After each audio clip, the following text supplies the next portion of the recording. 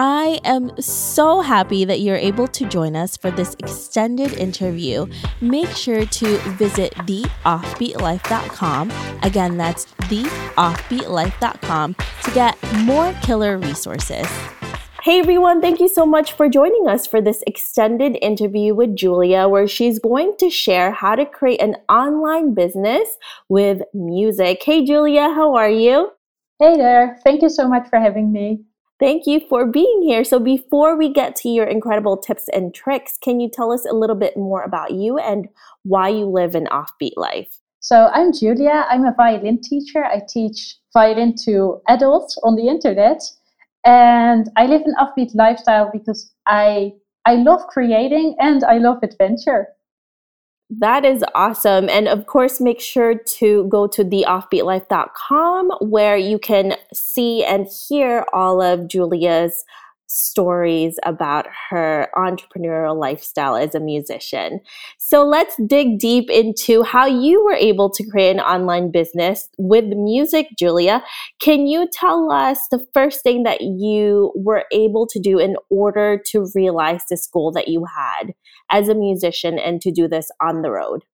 Okay, so practically the first thing that I did was actually starting an offline school and getting experience with teaching people. After that, to start building my online business, the first thing I did was starting a YouTube channel. Now, being a creator, especially as a musician, YouTube and having content obviously online is really crucial. What would be the best thing that someone can do in order to market their content online? Well, I'm a really big fan of just simple old search engine optimization. So just looking which keywords get searched for in the YouTube algorithm, which will be the same as that are searched in the Google algorithm, and then optimizing your video content to that. How are you able to get SEO for YouTube? Is there any special apps or tools that you use for that? No, it's just the regular keywords, the keywords tools that you can use for Google as well. And there's so many of them. So if you just Google SEO or keyword research, you will find everything you need. That is awesome. I mean, that's a really great strategy to do, especially if you are trying to find different topics for your videos. And also if you have a blog, that's a great way to do it as well. Now, besides YouTube and content marketing, what other strategies have you used in order to market your business online? What I didn't do, but what I wished I did from the very start, and what I recommend anybody that is listening right now that wants to do anything that is remotely similar to this, is to first check out the people that are successful in your industry and see what they are doing. Because I think that will tell you exactly what you need to do as well. So if they are publishing regular videos, probably you need to be doing that too. So I think, that is like the main thing I recommend anybody to do.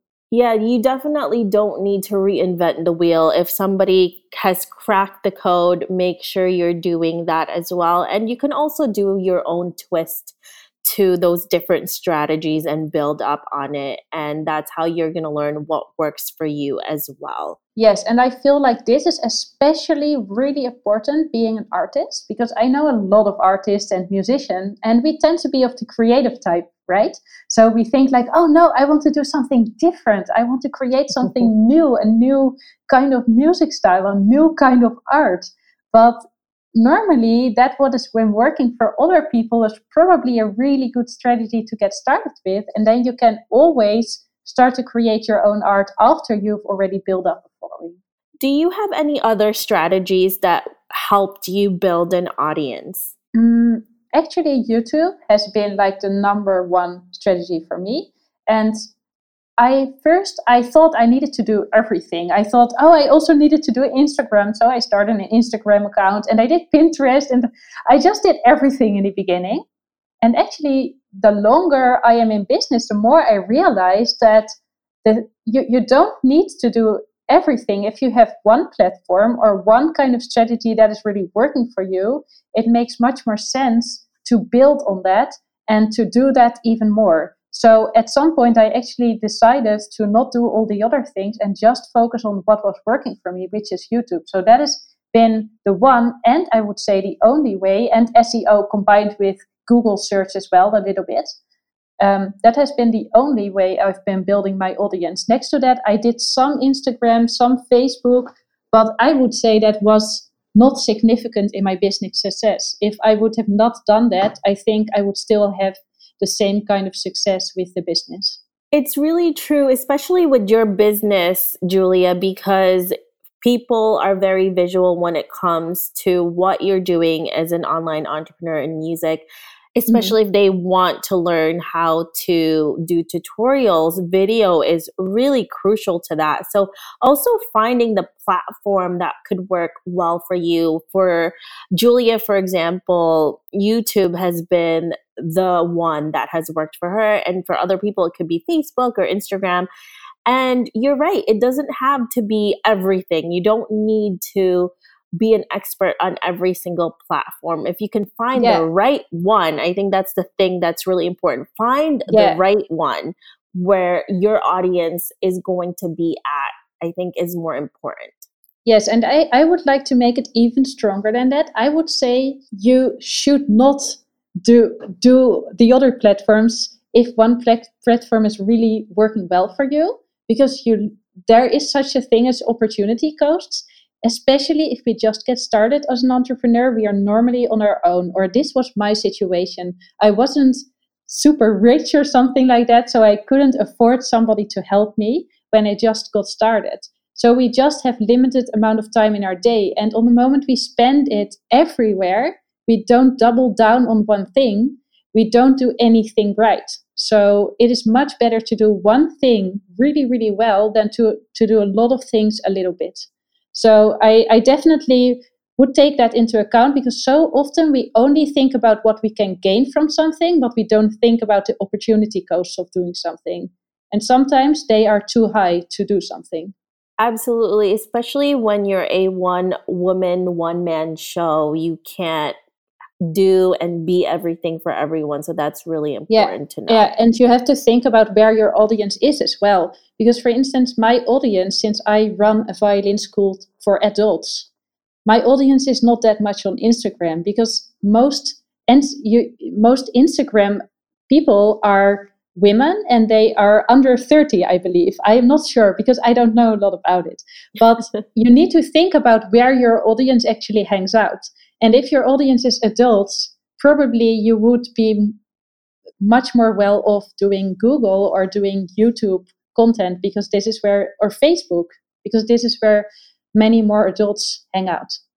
Absolutely. So the main thing is just finding where your audience is at. And that's definitely a lot of experimenting and also just finding them. Now, is there one thing that you've been able to learn in order to figure out where your audience is, or was it just a lot of experimenting?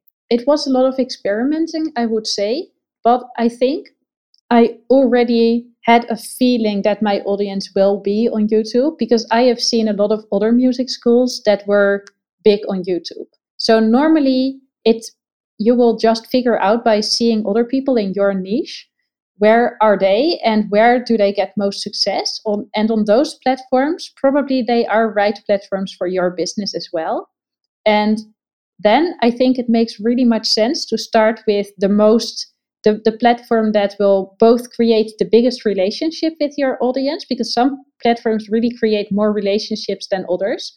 For instance, on Instagram, I think it is of course possible to create a relationship, but on YouTube you have longer videos or when you write articles, so it is a little bit easier to create a relationships, and then first really work on that and do that well, because it takes a lot of time to grow on one platform. And so definitely take your time to learn it and to do it well. And if it is working on one platform, you can always move to the next. Absolutely. And like you said in the beginning, just looking at your competition, where they are, should be able to show you where your audience will be as well. So that's really crucial. Yeah. Now let's talk about launching new products, because that's one of the main things that you've been able to do in order to create income besides teaching music online. What has been the most helpful thing that you can give us, tips that you can give us on how to launch a product online? First of all, you need to do research before you actually start building the product. So what I did before I started to launch my first product was actually market research. I did a lot of surveys and I was looking for a need in the market. And there's a lot of tactics that you can use for that. I actually really liked just asking them. So just writing a survey to them, asking what is the number one single biggest problem you have when it comes to learning the violin, and then just analyzing these results and seeing where do most people struggle with. And that is what I created my first course about. So I didn't create it out of the blue. Yeah, I mean, there's really no such thing. I mean, if you do that, then you don't know if your audience will want it. So that could be a huge mistake that will cost you not only money, but also your time, which is really precious to all of us, especially if you're just starting out and you can't afford help yet. Yes, so definitely that would be my first step. And maybe the step before that is building an audience, right? Because this is only possible if you build an audience.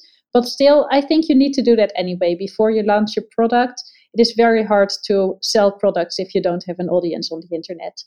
So then after you've done that, to launch, there's so many ways to launch. And I tend to really stress out about this because I always feel like, now I need to have the perfect launch strategy. And I have to say, this is not my strong point. I'm not the best salesperson.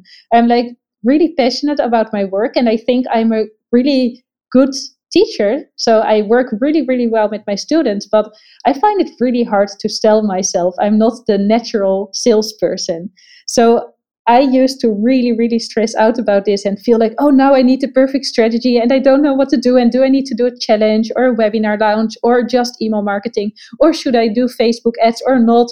Oh, and it can be so stressful. And especially if you try to replicate the launches of the big people out there, because they have such a big team to do the launch and you can't do that anyway. So you will do a bad launch anyway if you compare yourself to those people.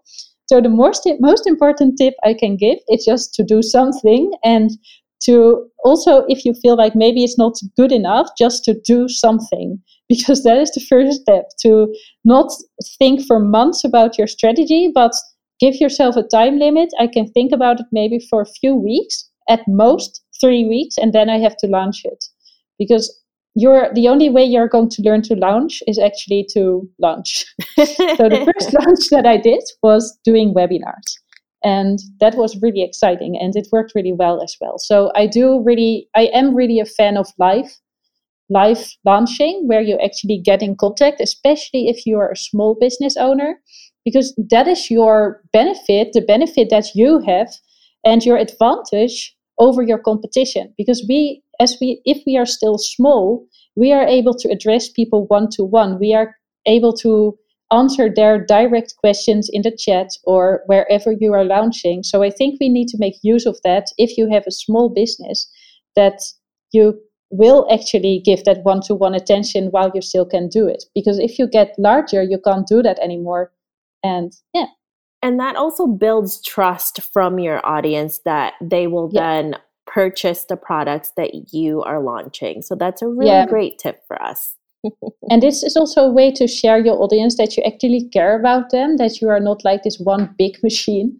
That is just, I think that is really important to keep that in mind at all times. When you have a business, when you're launching, when you're selling, that this person is just a person, your customers are not some numbers and 10 figures or something like that. So we talk about it in the business world so often, like 10-figure launch, 100 signups, but these 100 signups are real people. So you have to keep them in mind all the time and think, how can I help these people? And I think if that is your main concern, how can I help them? Then you will sell and you will find customers. Absolutely. And that makes you an even better business person in the long run. And you also know what their needs or wants are when you really listen to them. Thank you so much, Julia, for joining us today for this extended interview. If our listeners want to know more about you, where can they find you? They can find me on violinspiration.com or juliasviolinacademy.com. Perfect. Thank you so much. I really appreciate you being here. Thank you so much for having me. I hope you enjoyed this extended interview with Julia. Make sure to visit theoffbeatlife.com. Again, that's theoffbeatlife.com to get the full interview with Julia, where she shares how to create income as an online music teacher. Thanks for joining me on this extended interview. Don't forget to subscribe and leave a review on iTunes. We can also chat some more on Facebook at The OB Life. I'll talk to you soon.